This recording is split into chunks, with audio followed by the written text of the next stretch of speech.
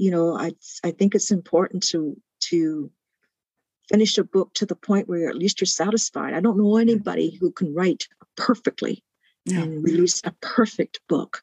Yeah. But if you can get to the point where you feel that you've done the best that you could with the time and energy and skill you had, then you've done something.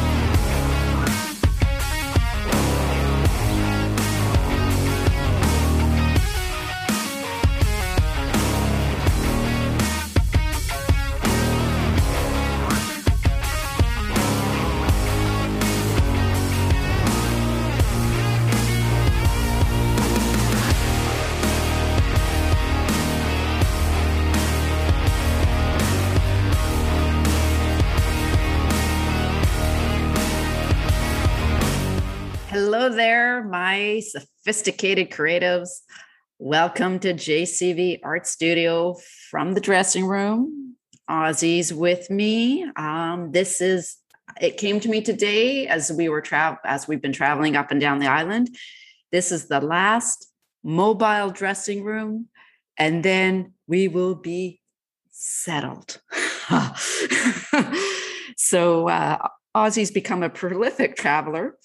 Anyways, on to the podcast. Today, I have Debra Purdy Kong with me. Speaking of prolific, Debra is a prolific writer. I roughly counted 10 novels on Amazon. She has more than one series, and we'll talk about those series and writing and the life experiences she has drawn upon to write those novels. Debra writes stories with flair, stories that dare, and I wanted to interview Debra and listen and learn from her wisdom and experience. Debra, welcome. Thank you, Joanna. It's really a pleasure to be here and talk with you. Oh, good. So, before we get into your book and talk about your heroine, Casey Holland, in the years that you've been writing, what have you noticed that's changed with your writing? And then I'll get on to my second question with respect to that first one. With my writing, I find that with the more novels that I've read and the more novels that I write, the closer attention I pay to language. Okay. And I used to just be worried about getting the words on a page and completing a story, getting that first draft done. But now it's sort of slowing down, and I'm really, really pickier about my editing, about the words that I choose. And it's just an evolving thing. I am still learning, I feel. There is still so much more to learn. And the more I know about editing and the things to look for, the things to incorporate in my work, the more, as I said, the more attention I'm paying just to every word on the page, to the language. Okay, that's good. Yeah, because that's good. Yeah. Okay. So with paying attention to the language, has that impacted? Well, it directly impacts how you're now writing about Casey Holland. It does. It certainly shapes how the themes that I want to cover, how succinctly I want to get to what it is I'm really saying in a story, what is really going on beneath, the all the nuances the theme. So I'm much more meticulous about that and give a lot more thought to that before I even start writing. But over time with my writing in Casey, I've been working with the Casey Holland character, probably 20 years or more. Okay. And so when I started writing about Casey, I wasn't that much older, just a few years older than what she is, which is 30 years old when the first book starts. And now I'm, in my 60s, and I find myself moving away. I don't have as much in common with that character. I look at the world from the perspective now as a grandmother, as someone who's now retired, and Casey's, aging much more slowly in the novels. So in a way, we're psychologically growing apart. And I'm not too sure how that will affect the novels in the future or how much longer I will continue with that series. So, we're going to talk about that. Yeah. Okay. So The Deep End. It's not, I had mistaken. I thought it was your latest. It's not your latest book. So Knock Knock is number 5. It is. Right. The Blade Man is number 6. Yes. And you said that was published in February 2020? It was, yeah. Oh, okay. Just before I had a small launch at Western Sky Books in February, and then the pandemic hit in March. God. And, yeah. Oh.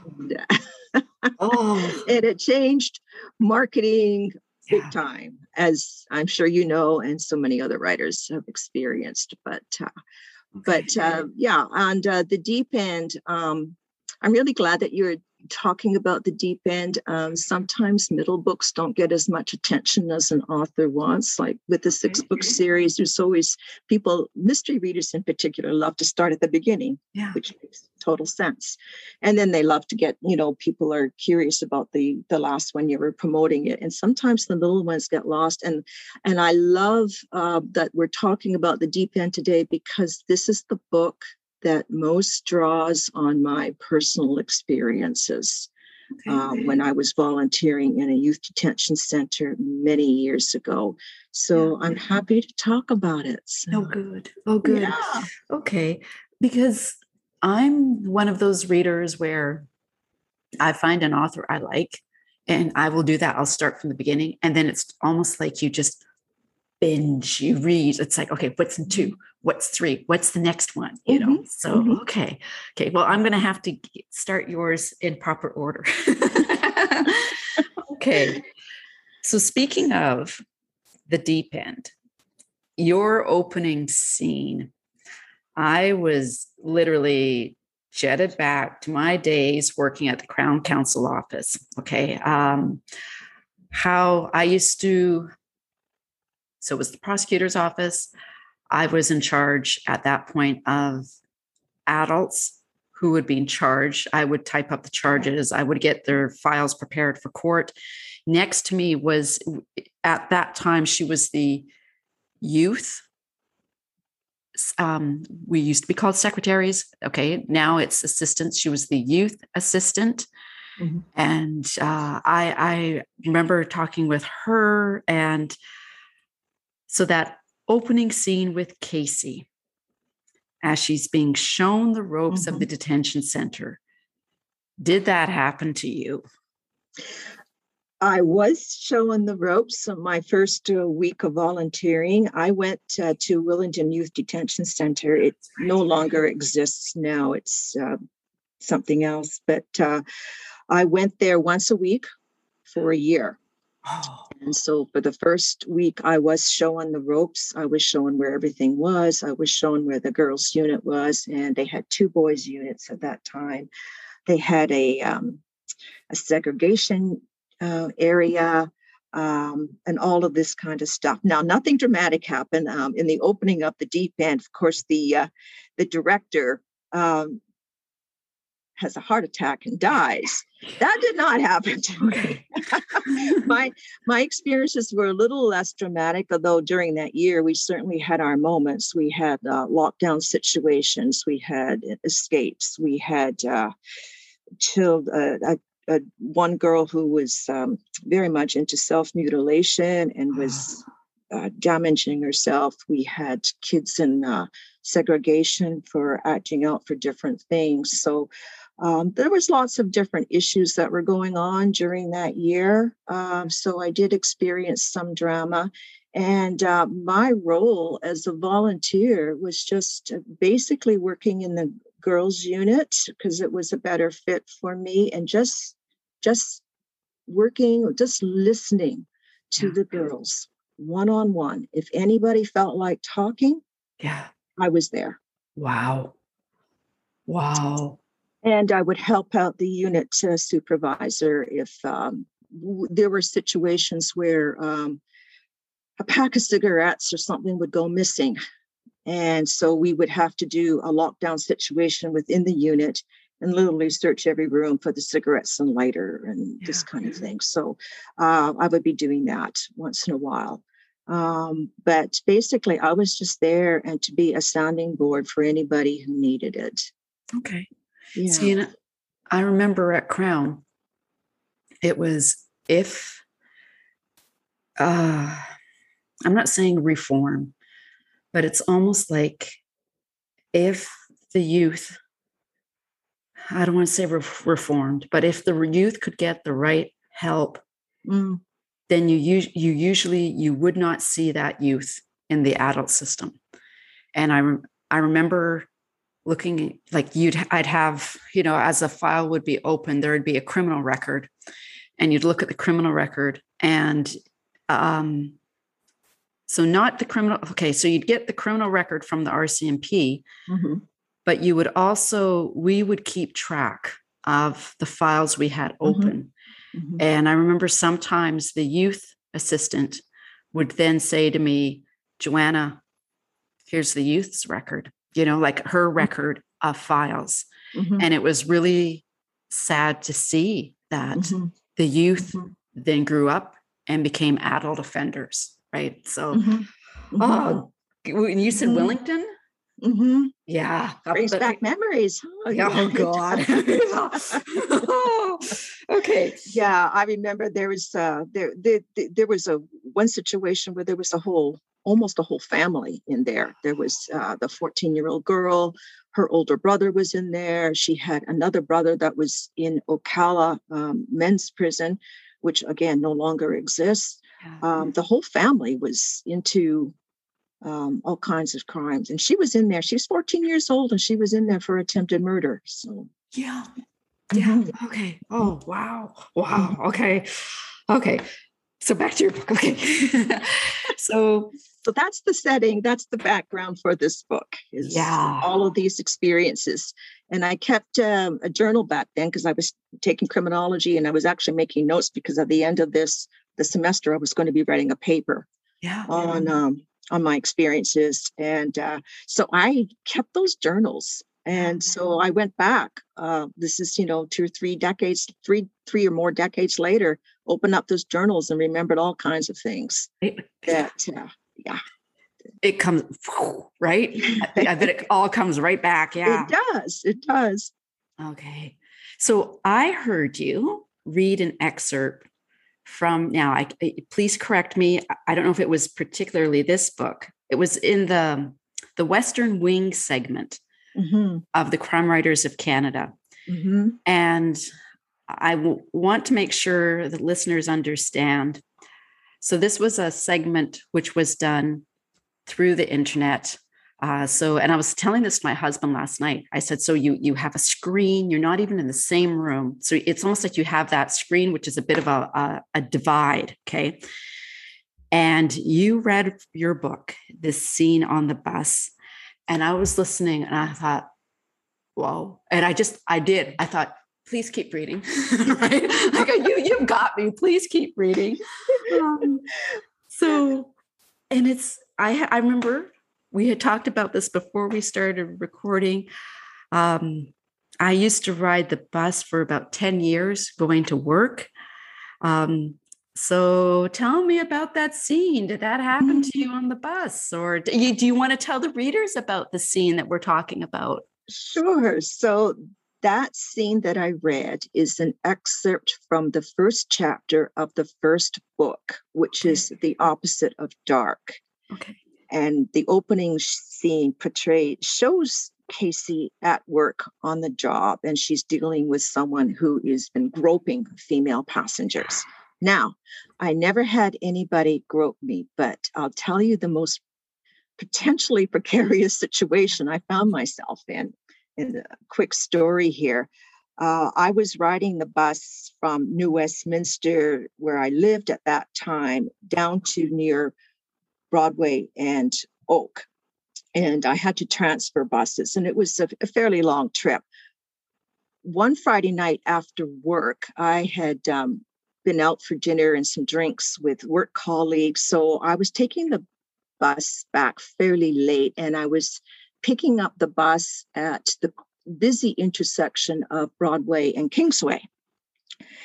And it was a warm July night, and it was dark, so it must have been, closer to 9:30, 10 o'clock. And this young guy, there's only 2 or 3 other people at the stop, and this young guy comes up and he stands beside me and he says, "Nice night." And I said, "Yeah, it is." And he says, "I've been at the beach all day and I've seen all of these, beautiful women." And I'm thinking, okay, here we go. Yeah. And at this point in my life, I had taken my criminology, gotten my diploma, dealt with a lot of different situations, volunteering. So stay cool, stay calm. And he said to me, "I just got out of BC Penn." Oh. Now, BC Penitentiary, for those who don't know, again, this penitentiary no longer exists, was a maximum security facility for people who were serving more than 2 years, which means that their crimes were pretty serious. Yeah. And so I didn't, of course, let on that I knew exactly what the BC Penn meant. Yeah. And I knew better than to ask him why he had been in there. Yeah. And so I just, said, "It must feel pretty good to be on the outside." And he says, "Yeah, it's really awesome." And I get on the bus, and there's not many people on the bus at this time of night. I choose a seat, maybe 3 or 4 back from the driver, and he slides in beside me. Oh. And I'm thinking, okay, yeah, stay calm. And he said, "Are you heading to New West? Because we know this bus goes there." And I said, "Yeah." And he says, "Yeah, I'm in a halfway house on 6th Avenue in New Westminster, which is exactly 1 block south of where my apartment is. I'm on 7th Avenue. So I'm thinking, okay. And, I just listened to him again, using the skills as a listener. Yeah. And he was talking just about life. Okay. And freedom and what his plans were. Yeah. And he was perfectly, his manners were perfect, perfect gentleman. Okay. And I got close to my stop, and we had the same stop to get off at, because his halfway house is, as I said, very close to where I'm living. And I think, if he follows me, how am I going to handle this? Okay. Yeah. And so I'm thinking of what I can do. Keep in mind, back in this day, we didn't have cell phones. Yeah. This is the early 80s. Yeah. So got a plan in place, and I go my way and he goes his way, and he didn't follow me. And I never ever saw him again. But you know what? He was a nice guy, and he was respectful. And I just sort of stayed calm, and I didn't freak out. There was no reason to. But, when you think of what if as a mystery writer, then it starts to go. Yeah. And I often wondered if I'd ever see that guy again, because we were on the same route. But I never did. And then I guess it was a couple of years later, I heard there'd been a murder murder-suicide at that halfway house or something to that effect. And somebody had been killed there. And I thought, I hope it wasn't him. I just hope it wasn't him. Because he seemed really positive. He seemed optimistic. He seemed determined to make it work. Yeah. You know? So that was my closest experience to drama. Let's put it that way. Yeah. Whoa. Okay. And like you said, and on that bus, I'm thinking the irony of having just finished a diploma in criminology and also had volunteered at Ocala, which was a medium security institution. Never wanted to step foot in the BC penitentiary to save my soul, but I knew more than most people about what it took to get there. Yeah. See, because I remember, so I was doing adult provincial court, and like you said, it's that with 2 years less a day. So if you were sentenced to 2 years less a day, you weren't doing federal time. That's right. Right. That's right. And when that was provincial court, and then they said, Joanna, we need a Supreme Court secretary, and that's all indictable, and that's where you could be sentenced to more than 2 years. Mm-hmm. And like you said, that's the really serious stuff, right? Yeah. Oh, yeah. God. So it did go through my mind. Okay, so what could he have done? And there was a laundry list of pretty awful things that involved weapons and assaults and things like that. But anyway, it all worked out at the end, and there you go. But again, all this stuff is fodder for stories, right? Yeah. I remember I had one fellow come to the front desk, and he was upset with the charge. And every time he swore, he said, "Pardon me." So he had like you said, the respect of, he's upset what he's been charged with, but he would still, he drop a word and go, "I beg your pardon." And then he'd go in again, say something. "I beg your pardon." I'm like, and part of me wanted to say, it's okay. You won't believe what I have heard. Okay. Right? So, okay. So you have real characters, and a lot of my questions are focused on your characters. And with your novels, you have one series. So what I'm trying to say is, do you have one series or one hero or heroine that you favor more over the other? Or would you say the characters you showcase are characters that fitted your life at that time? I would say that they are characters that fitted my life at that time. My very first series, which I self-published back in the mid 90s, and in I guess it was 2008, were based, again, I was writing, about 20 somethings. Alex Bellamy was a character I created out of my conversations with the accountants that I was working for. I was doing secretarial work at that time, working for a firm of accountants. And my husband, who I met there where we worked, was an articling student. And we used to go for lunch with other accountants on Friday afternoons. And I would tell them about my writing. And I was working on short stories at that time. And the guys would say, "Well, how come nobody writes about accountants?" And I said, "How come?"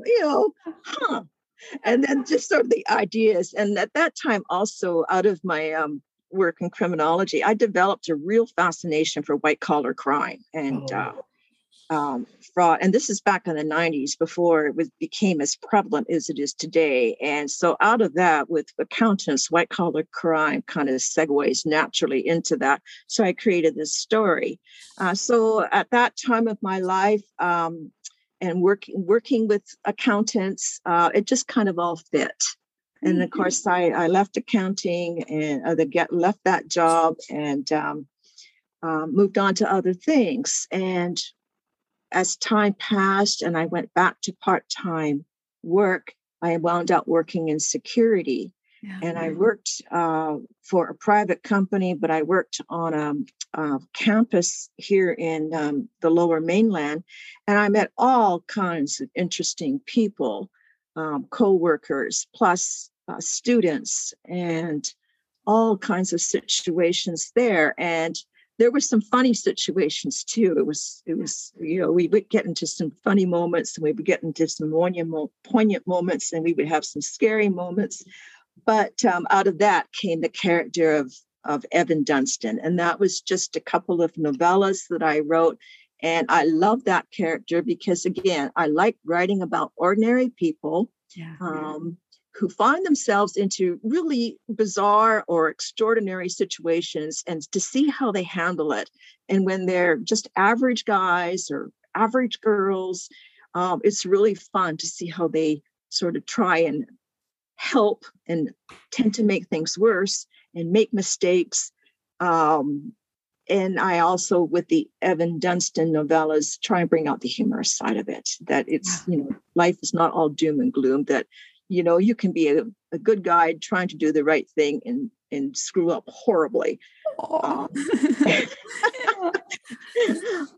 But, it all works out in the end because they're mysteries. But so that was fun. And I would like to get back to writing about Evan and his escapades as a security guard on a campus. But other projects are taking priority right now. So, Neat. And newer work, I'm tending to focus on older generation, which, again, makes sense, right? Now that I'm older. And I still love writing about the 20s to 30-year-old group, but I love to see now how they interact with their parents and grandparents. Okay. And I'm writing more about involving more generations, 3 or 4 generations of people. So, cool. Cool. Okay. Now, I'm going to give you the heads up. Where I'm recording from, we are in a near bare, no furniture home. And you can hear my dog. If I have to pause the recording, it's because he's looking for my husband who just, okay. No problem. I've listened to your recordings a number of times, so I know Ozzy. I know he likes to be part of the scene sometimes, so no worries. Yeah, we all know he's the star. So we've been hinting at this about characters and characters growing older. Now, I'm finding this really interesting because I'm at that beginning stage again. So last night I was reading The Physical Proof of Dealer's Child, and I put hints in it at the very end, which is going to lead to book 3, which I haven't. Oh dear, something's going on. Just one moment, Debra. Okay. No Will worries. I pause this? Yeah. So there are hints at the end of Dealer's Child, and I'm getting like thoughts together. It's that, when you're getting the story idea together, right? That fresh, almost like fresh page, fresh ideas. And I thought to myself, and it has to do with taking yoga. Okay, so let's see if I can get my thoughts straight here. With book 3, I'm thinking Jade needs to get older. And I'm trying to figure out how much older, but I can't have it be too much older because of the connection to book 2, but I'm aware of this. And it's because I was doing yoga one day and the yoga instructor literally said, okay, this next move, we're going to get it. We're going to do it. And it's going to get a little spicy. And I just thought to myself, I don't talk like that. Okay. I thought, okay, do all 30-year-olds talk like that? Like, because our language has changed, because technology has changed. So I keep wondering if Jade's dialogue is of a woman who's older than early mid-30s. And it sounds like this is a thought that you've been thinking about too. I have.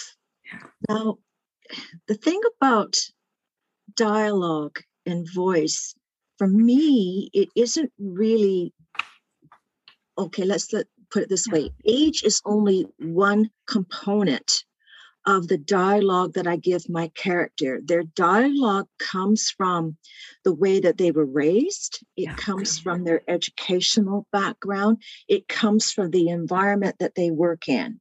So, for example, Casey works with bus drivers. Her love interests, both of them, were bus drivers. This is what she knows. There's a certain dialect and informality of language and some swearing that they would use. Now, if Casey had been raised, even as a 30-year-old, by academics who were PhDs and they were teaching at university level, her use of language might be different.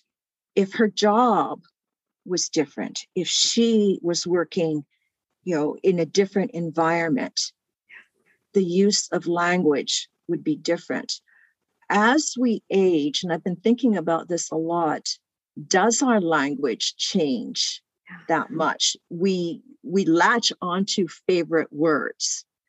I still use the word awesome, when and in a positive way, that I've probably been using for a long time. This is what I'm used to. I will probably still use that word when I'm in my 80s. Just because I age, do I need to change my language? No. Do my characters need to change as they age? Not necessarily. It's the circumstances. It's the people they meet. It's the experiences that impact them that makes for the change.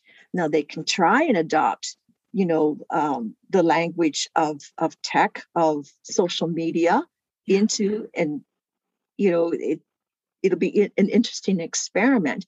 But in their everyday language, when they're talking to their family and their friends, they're going to revert back to the words that they know and use. This is just my opinion, but this is what makes sense to me. So as your character ages, I wouldn't necessarily focus so much on changing her language, but allowing her to adapt as she hears, as she tries to adjust to, the tech world, the social media world, the quick sound bites, the way that they, she's hearing things through television and radio. So and letting it evolve that way. But I think that whatever language you set up for her, in part, is going to stick with her through the novels, because this is a part of who she is. It's her character. It's what all her background and experiences have created this use of language for her. That's just my thoughts. Excellent. Let's see, that's one of my words. Excellent. Okay, good. And good. It probably will be for another 20, 30, 40 years. There you go, which is fine. Well, my oldest daughter told me, she said, Mom, I'm finding I'm using the word excellent a lot. And I'm like, oh, well, well, that's good, Debra. That's why I was so looking forward to this, because I wanted to know, what did you think about this? Okay, good. Okay. Yeah. And readers will always come to read your book and everybody else's book, bringing their own life experiences, their own thoughts, their own biases, their own preferences. Understand that you won't please everybody. But if you're writing your characters and you're making them as authentic as they can be to the story that you want to convey, then I think you're on the right track. Okay, good. And maybe somebody will say, well, people don't talk that way, but maybe someone else will say, that's exactly how my mom talks. Exactly how my sister uses it. And they will all come from different areas of the world, and they will all come with different experiences. Yeah. Well, I work with a fellow who is from the UK, and very nice fellow. And he has a PhD. He was going for his PhD. his dialogue is definitely different Mhm. from, and I'm not meaning this in any sort of negative way. I'm just like exactly what you're saying. His experience, his upbringing is totally different from my experiences, my upbringing. I mean, yeah. Oh, okay. Mm-hmm. All right. So speaking of your dialogue, can I read? There's these couple of sentences in this paragraph that I just loved with your character Phyllis. And if Sure. okay, or would you like to read it? No, you go ahead. I like Okay. listening. So. Okay. So Phyllis is I don't want to say like janitor, cleaning. She does the cleaning of Mm-hmm. the detention center, Mm-hmm. right? That's right. And I love this. I love this. Okay. So this is Phyllis. She goes, a storm's brewing. Phyllis gazed at the starless sky, inside and out. Casey hugged herself and glanced at the officers. What do you mean by inside? Nothing goes together. People aren't where they should be, doing what they shouldn't. It's all pineapple upside down. She crushed the cigarette with her boot and headed for the entrance. I love that. I love that. It's all pineapple upside down. When I read that, I stopped and I thought, I love that. Granted, Thank you. that's kind of how I feel like the world is right now, is pineapple upside down. Okay. So just is that yeah, Phyllis's dialogue is a reflection of the way that she thinks. Her thoughts appear to be scattered when she's speaking, but you also detect there's an underlying meaning. There's a nuance there. She's saying something to you, but she doesn't want to get at it directly. Okay. And she's one of those people who doesn't say exactly what she means. She's using something else to get a message across, and it's up to you to figure out what it is. So the question is she playing with you, or is she really, are her thoughts really that fractured? And this is something that the reader will need to figure out in the novel. I'm now wondering. I'm thinking of your characters. I'm now and wondering. There are people that you meet in life who, when you speak with them, you have to work really hard to understand what it is that they're really getting at. Yeah. And there are people who you will ask a question of, and then they will answer it with another question. And it's like, can you just get to the point? Tell me what you're saying. And there are people who really can't. They struggle with that. And there are people who choose not to. Yeah. Okay. And so this is sort of what I'm addressing through that character. Oh, it's awesome. It's awesome.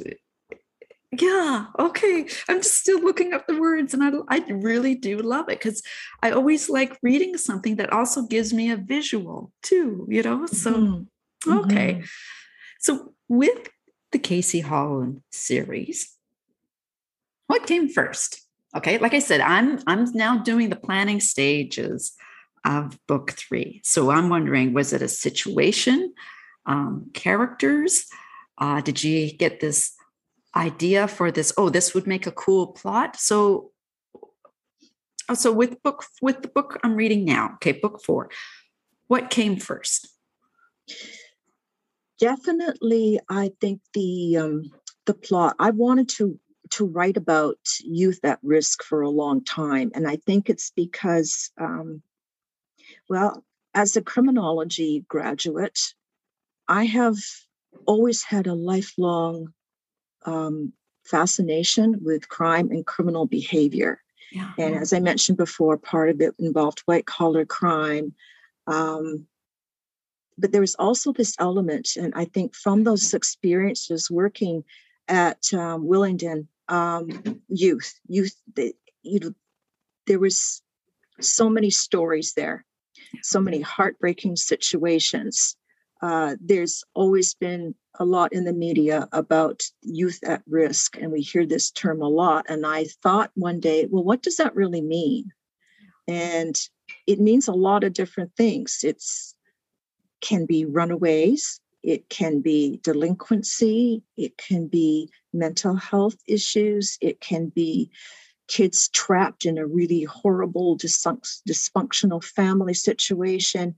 And it's really a broad spectrum. And so I wanted to explore that in this book, drawing on my experiences. And by doing that, I also wanted to incorporate the subplot of Casey's personal life, because at this point in the series, with book 4, she's been the guardian of a girl for a year and a half. And this is her first parenting experience. And on so many levels, she's, especially in this book, beginning to feel that she's failing as a parent. And Summer, which is the girl's name, is now 13 years old, and she has a boyfriend. Yeah.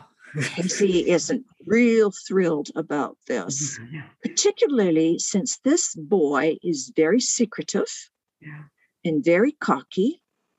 And it becomes a matter of, what do I do? How do I handle this? And it goes from bad to worse in their relationship. And she's scared that she's just going to lose this girl, trust. She's going to lose the bond that they have been working really hard to build for the last 18 months. So that youth at risk theme now affects her on a personal level.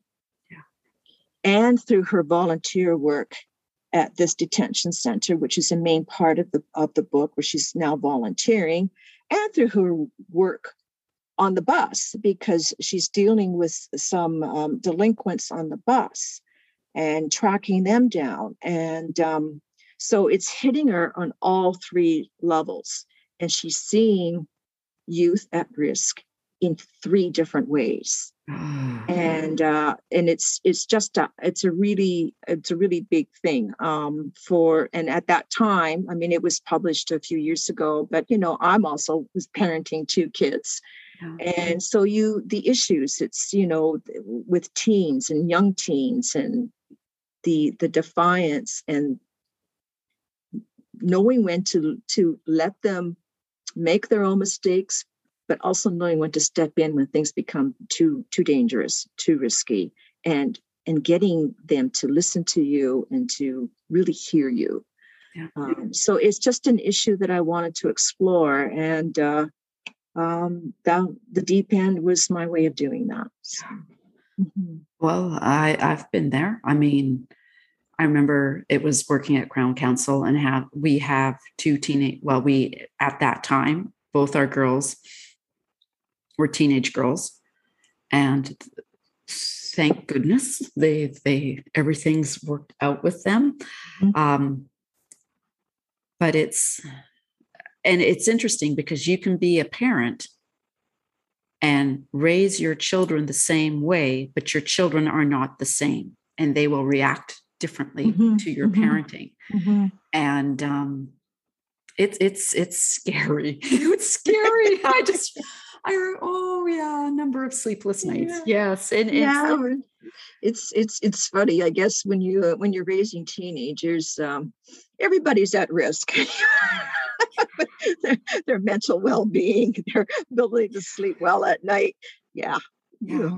But I'm here to tell you get through it, and you hang in there and you listen, and it does. At least for me, I'm very grateful that everything works out in the end. So, well, I remember it was when I was still a personal trainer, and I had a personal training client, and she was a counselor. I can't remember what type of counselor, but as as I'm telling her, she needs to run, 10 minutes on the treadmill or jog or run 5, walk 2 or whatever. I remember at one point, she was asking me, she's asking me questions, about being a parent and having 2 girls. And I had said how, our youngest one, heart of gold. But at times, we've had our differences. Mm-hmm. Mm-hmm. And she had said to me, she goes, Joanna, if all's being well since with your daughters up to they've been, she said, good people up, she had said up to age 13, she goes, they'll be fine. She goes, they may Mm-hmm. go through Mm-hmm. rough patches, and she goes, but they will come out at the end, and I just, Mm-hmm. she was right. She Mm-hmm. was right, so Mm-hmm. yeah. Mm-hmm. I think I agree with her. I think that's true. I mean, somebody once said, and I don't know who it was, a child expert, is that your basic personality that you had by the time that you're 5 years old doesn't really change. You are who you are. Yeah. Yeah. And Oh, I don't know, there's probably some debate about that, but yeah, I yeah. do agree. If by the time that they reach 13, if they are good people, they will find their way. And but what I've learned over the years is that the older they get, you don't walk away from parenting, even from a 17 and 18-year-old, because then they're dealing with some real adult stuff, and that can be pretty scary for them, even though they think they can handle it. You just keep listening and you keep staying engaged.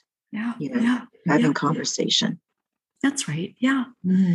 So you mentioned about the detention center in the book 4, and the leaks and the dankness. And I remember hearing government cuts during those times. I remember government cuts. And I don't know if this is a fair question to ask. You don't have to answer it if you want to pass on it. I totally understand. Did you find the youth detention center or hear of the youth detention centers? I don't want to put you on the spot, but I'm putting you on the spot, Debra. So were they really kind of dank and awful? And I'm just wondering whether, if we're going to have government cuts, I think a youth detention center is the last place you should have a government cut. I would agree with that. I mean, they need a lot of the kids need a lot of attention. Yeah. They do, and they would have, I think. Now I'm going back a long time. When I was doing this is in the late 70s, so I think it was before the major cuts. While I was researching for this book, I met a former corrections officer who had been doing it much later. He too had worked at Willingdon, but I think 20 years after I had been volunteering there. And the cuts during the 80s, I think, is when it really, really started. But it was just such a bare bones building. There wasn't a lot at that time on it. They'd have the yellow brick blocks for the walls and the plain linoleum, and they did have a viewing and meeting family area there. But how, when you're not used to it, how can you not feel oppression when you walk down that corridor and you are let into a locked area and you walk through it and you see every bars on the windows in every single girl's room, and you see locks on the doors and tiny little windows in the doors. And that is the oppression that I felt. I mean, they were clean and they were tidy. They weren't overcrowded at that time. There weren't, from my recollection, it was a long time ago, most of the beds weren't filled. Okay.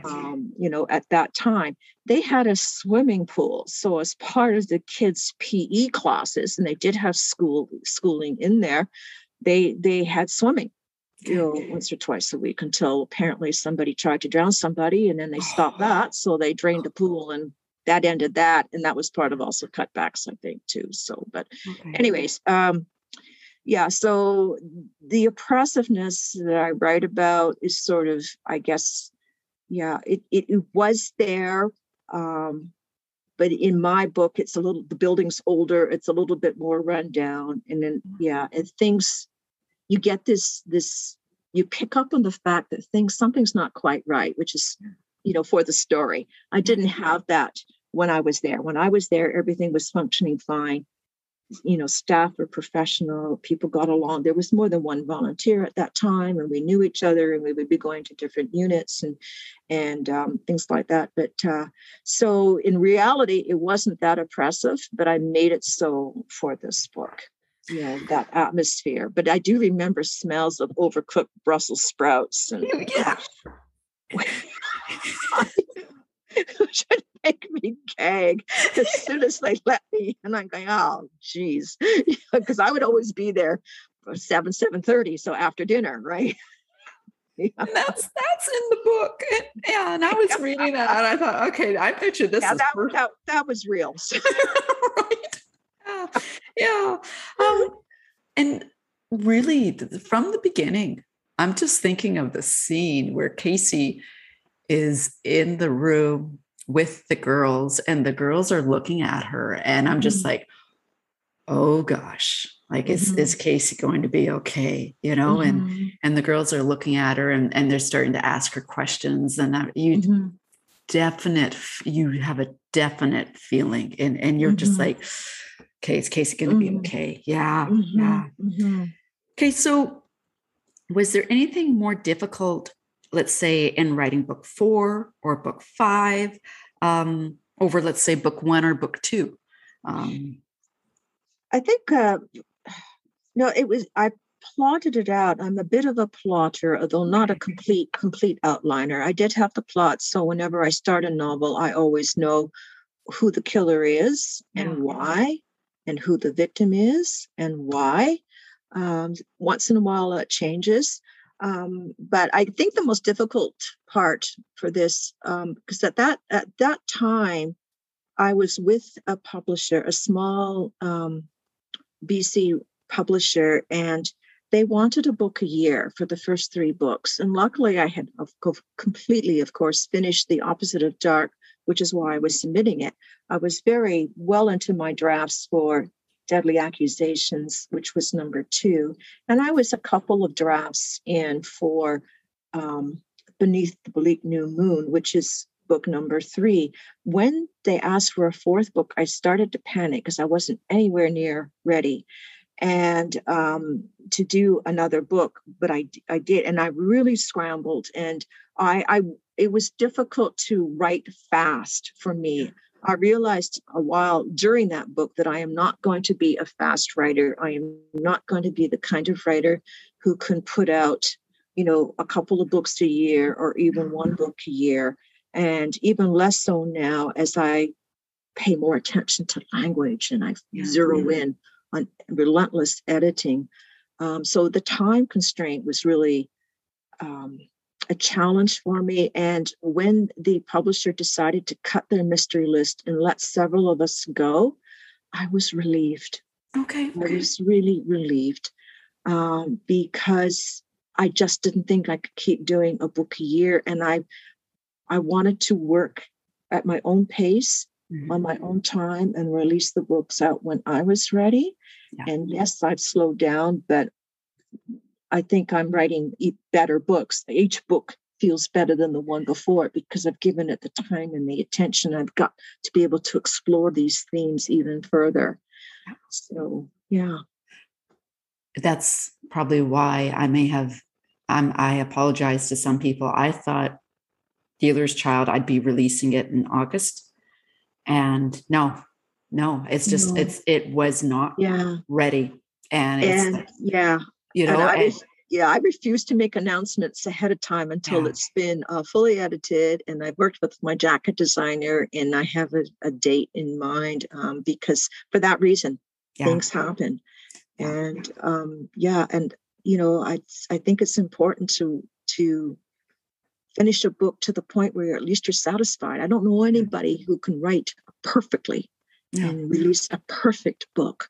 Yeah. But if you can get to the point where you feel that you've done the best that you could with the time and energy and skill you had, then you've done something, that needs to be crocheted somewhere, what you just said. Okay.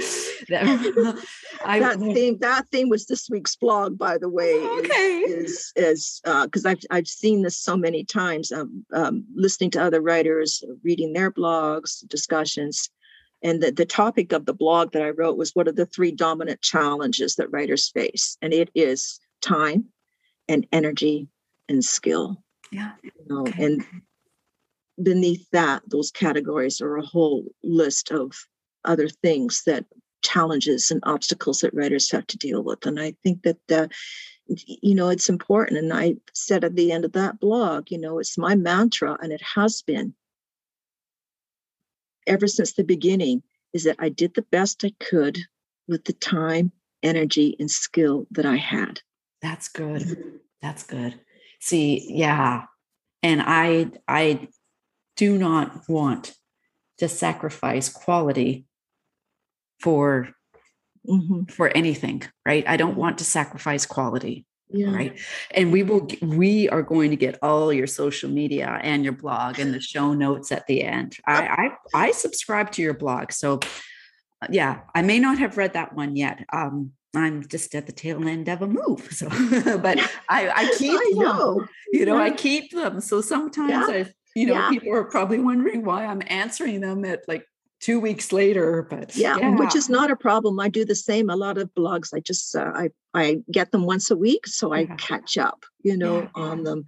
And now that I'm babysitting my granddaughter 3 days a week, I'm probably going to cut down to just a blog, maybe every 2 weeks or something, but we'll see how that goes. Yeah. But Good. So what do you have, well, I won't say do you have, are there long-term plans for Casey, and do you want to share any of them? Are there going to be a few more? That's a good question, and it's something I've been pondering over. So first, the really short answer is yes, I have been working on a Casey novella. Oh. And it is going to be a much lighter one. I want readers to see the lighter side of Casey's work, because with Knock Knock, which is a book about home invasions targeting seniors, and with The Blade Man, which is a story about assaults on bus drivers, which has become a huge problem, not only in the Lower Mainland, but as in my research all over the place. People are taking their issues and their anger and their mental health problems, and they're being foisted on drivers. And it got pretty dark. So I thought, I need to do something light. So I have written, and it's getting there. I've worked on several drafts. I still want to do a little bit more work. Isn't it funny that the 25,000 word novella is giving me much more grief than the 70,000 word full-length novel? But it's called Man in a Gold Satin Thong. So it'll give you a clue that this is probably not as dark as, Knock Knock or The Blade Man. Yeah. Oh, wow. Anyway, it's a fun one. And if it's well received, then I would like to do some more shorter novellas, lighter. Yeah. And let people see the humorous side, because it's not all doom and gloom in this security area, as I mentioned before. So that's what I'm working on. Beyond that, we'll see what happens. Well, you just gave me like a light bulb moment here. You're talking about Casey, your character, and like you say, doom and gloom and this seriousness of what she's dealing with. But our characters do need to do something to counter that. I mean, we all do something, I don't want to say light, but we all do something for ourselves for pleasure. So I'm thinking about my character Jade, and it's like, I know in book 2, Sage starts to bake. So, but like, Jade needs to do something lighter, well, you're reading book 1. She's got a drug problem. She's got to do something lighter, right? Right? Yeah. That's why And that's why I was looking forward to this conversation, because I thought, I just want to hear her talk and hear her experience. And it's funny with the darker books, the more serious ones. She's gotten away from the fun stuff. Like in book one, she and her friend, who becomes her love interest, who becomes her husband over time, go bowling. The drivers have a bowling league. She has an exercise bike. But those things kind of dwindle.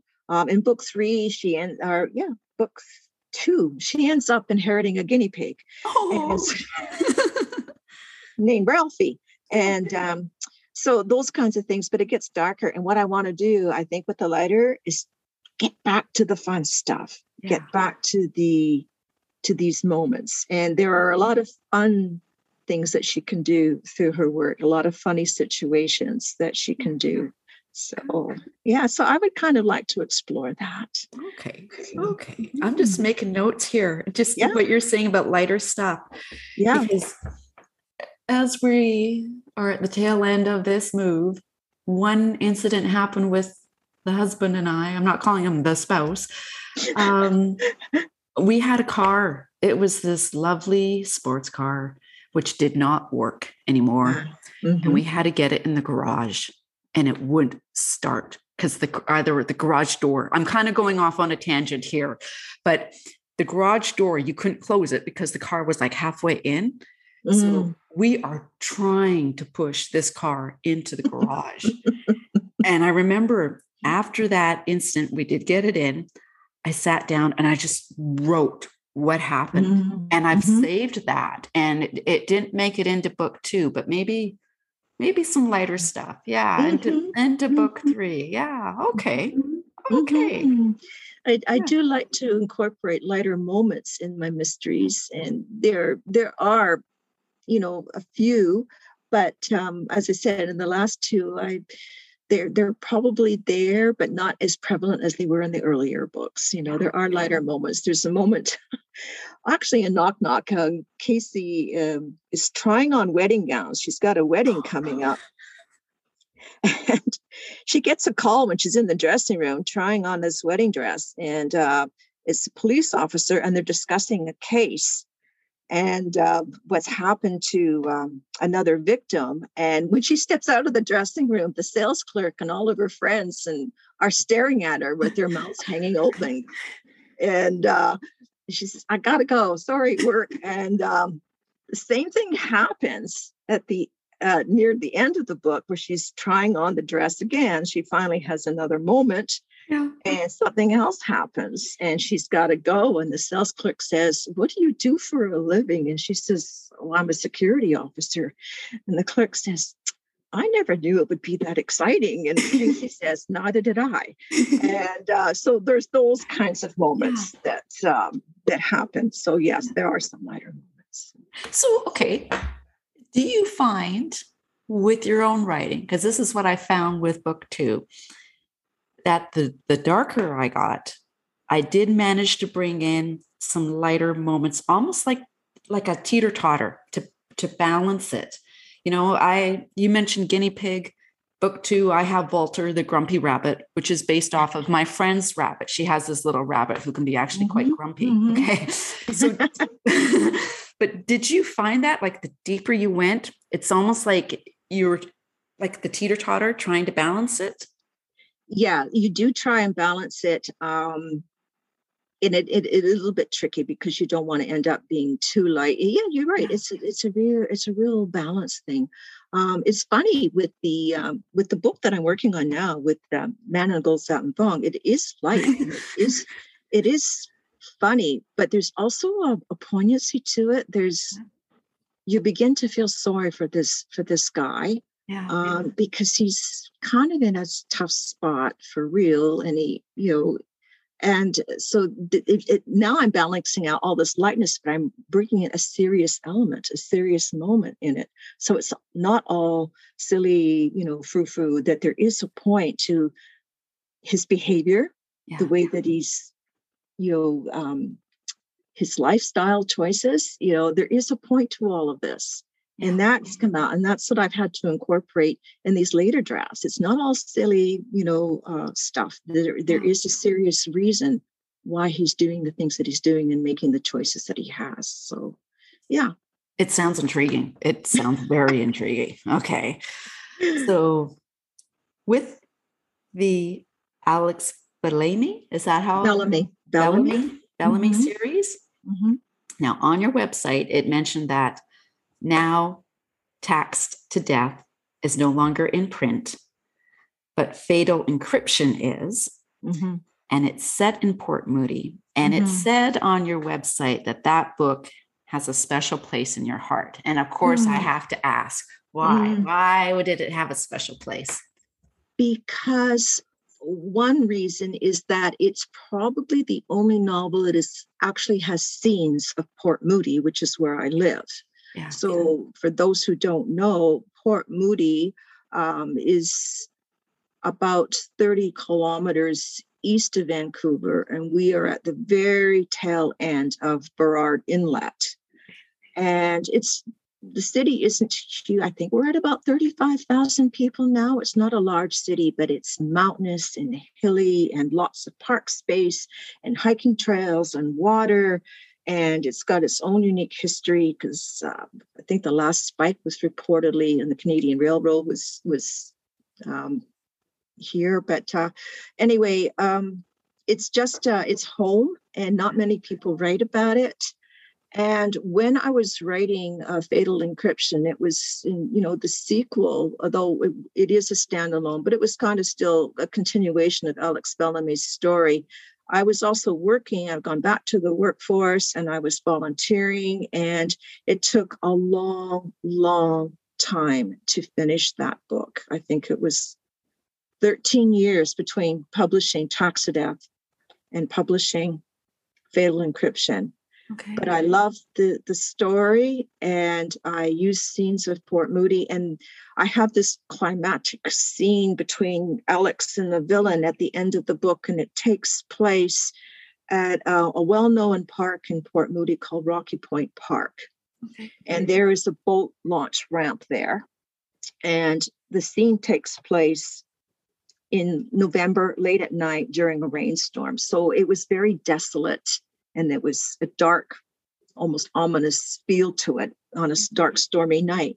Yeah. And shortly after the book was in production, they started building a boathouse restaurant in that parking lot. And it changed. Yeah. And then about 5.5 years ago, the SkyTrain line came to Port Moody. Okay. And I'm a 7-minute walk from one of the stations. And I'm now 5.5 years later, I am within 2 minutes of 3 different construction zones that are building condo complexes around the SkyTrain area. And we are becoming a high density city. Yeah. And the Port Moody that I wrote about and published back in 2008, in part is gone. Yeah. And my heart is still there because I remember when it was quieter. Yeah.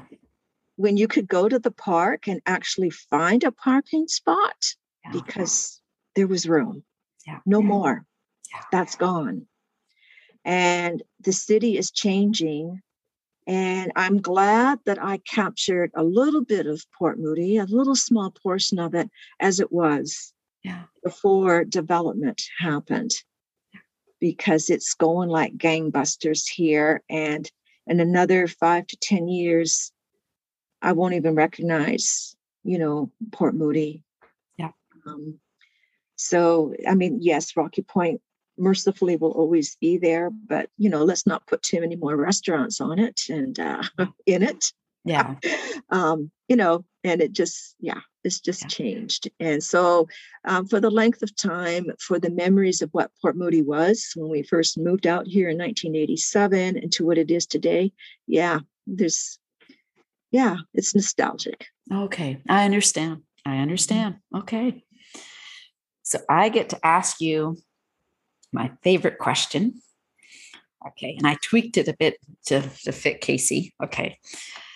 So my favorite question, you're sitting on the bus, window seat, Okay. Mm-hmm. And Casey, Always. yeah. And Casey Holland sits down beside you. What would she say to you? Okay, so it's kind of a two-part answer to this Good. because as her creator, if she's talking to me as the person who created her, she would say to me, "Well, thanks for all of the adventures. Can I move up the career ladder now?" As a guard, Yeah. just coming across and I'm a regular person, she would probably say to me, "Ma'am, you forgot to put your mask on." So, Oh, yeah. because here we are in a new world again. Yeah. And the books were published pre-COVID, where we didn't wear masks on the bus.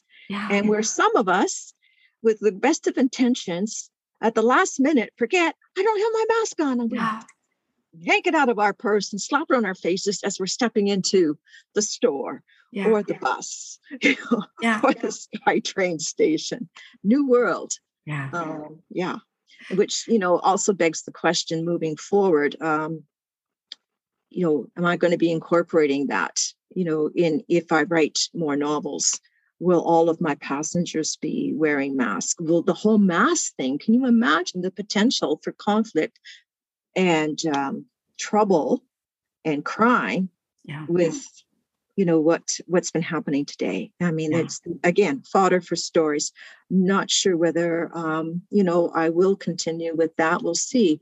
I didn't mention, which I will mention it now. I am working on a brand new series. It's a paranormal mystery. Ooh, nice. And so this is bringing in all kinds of other elements, and we'll see how it goes. So I'm very excited because it's different than the Casey Holland, different voices, different situation, although still set. And I am going to set some of that book in Port Moody again. So yeah. I like having some paranormal moments just to kind of spice things up. Okay. Well, I love the fantasy genre, and I've been reading a great deal of it. And I can't remember if I told you during other discussions or conversations that I have been working on an urban fantasy for some time, which has actually taken up the majority of my editing time, which is why I'm not more productive with the Casey series. And it's just been fascinating. I just love it. I have huge respect for the genre. Yeah. And while this doesn't really have a mystery component, there's a lot of other stuff going in there, and that encompasses 4 generations of people. And so I'd like to get back to mystery. So I thought, what better way to combine the fantasy components and the crime components and put them into a paranormal mystery. Yeah. And so that's what I would like to get to. I'm just in the early outlining stage, but I think the idea is working and gelling so far. So we'll see where it goes. So, good. Yeah. Good. Yeah. Well, just a little note, you had mentioned about masks. And what I found, I started writing Dealer's Child in 2019. We all know what happened in 2020. In 2020, I had references to COVID, in Dealer's Child. As I've come through with final edits and working with Pip and final edits, myself, I have found I am now taking out references to COVID. It's interesting. I think it's more for me. I write because it's an escape, and I want it to be an escape for the reader. Yes. So any time I saw COVID, boom, I took it out. Yeah. So what I have done is near the end, because of a situation, I do make reference to the pandemic, and that's all I say, and it's in context with a character being missing. So I think that is a topic that every writer is just in their own way dealing with. Hey. Yes. you're gonna get a variety of responses as to what people prefer in their reading. But for now, the majority of readers that I listen to and hear and read about on blogs prefer not to read about COVID at all, which is understandable. I totally get it. And my mysteries are for escapism, where you can just pick up the book and get into it for 2-3 hours and not think about other world, your real life problems. The series, the timeline I'm set for my Casey Holland series, I think the Blade Man, although it was, published in 2020, actually probably takes place more in 2014, because I have a timeline of how much time passes between each book. And with the novella that I'm working on now, it's only going to be a year or two. So that book will have taken place actually in 2015-16. Yeah. But what I will need to do is make reference to that fact in author's notes that this book takes place a year after The Blade Man. And this is the time period is, 2015 or whatever it is I've got so that the reader will know. But, for the other books, probably again, they need a lot of work. They are not likely to be published even in 2022 or 2023. So after that, so it may be a post-COVID world. We'll see. But yeah, I'll deal with that when it comes as to how much about the pandemic I'm going to put in there and exactly which time period they're going to be set in. So, yeah. Well, I remember when I was writing it, there's one scene where Jade meets this fellow, Adam, and they hug. And I just thought, oh, that is so nice. Like it was right in, this is in rewrites about 6 months ago. And I thought, oh, nice. Right? So anyways, yeah. Debra, this has been great. This, like I said, I have been looking forward to this talk. Thank you, Joanna. Yeah. Me too. And I hope I get you back on here again, because this, like I said, I miss this talking with authors and just hearing and learning. Like I said, I've made notes here, right? And anything you want to add, and I definitely want to get all your social media information, but anything you want to add? Just what a great pleasure it is in speaking with you and sharing our experiences. It's all about learning. I'm still learning. I've been doing, writing for 40 years now. Yeah. I still love it. That's why I do it. But I'm still learning. So hopefully if I can come back again, we'll talk about what I've learned since then. You betcha. You betcha. And I'll be writing notes, because I like to think that I hope I don't ever stop learning when it comes to writing. I wouldn't advise that anybody stop learning and thinking. It's every book is a brand new experience with brand new challenges, and you're bringing again your life experiences, what you've learned, to the table, and there's always something new to learn. So, Great. Yeah. And your social media. I know I want to get social media. Okay. Probably the go-to place, if you just need one, is DebraPurdyKong.com. That is my website. And on there is a link to my blog. Good. There's also a link to my newsletter, which I put out once a month. And if you subscribe to the newsletter, you do get a free copy of The Opposite of Dark, which is the first in the series. And I believe there are also links to Facebook and Twitter. So Twitter is just Debra Purdy Kong. Facebook, Debra Purdy Kong author. That will get my author's page. I don't post that often on my personal page. So you can find me there. So in my email and so forth. So excellent. Okay. Okay. Right.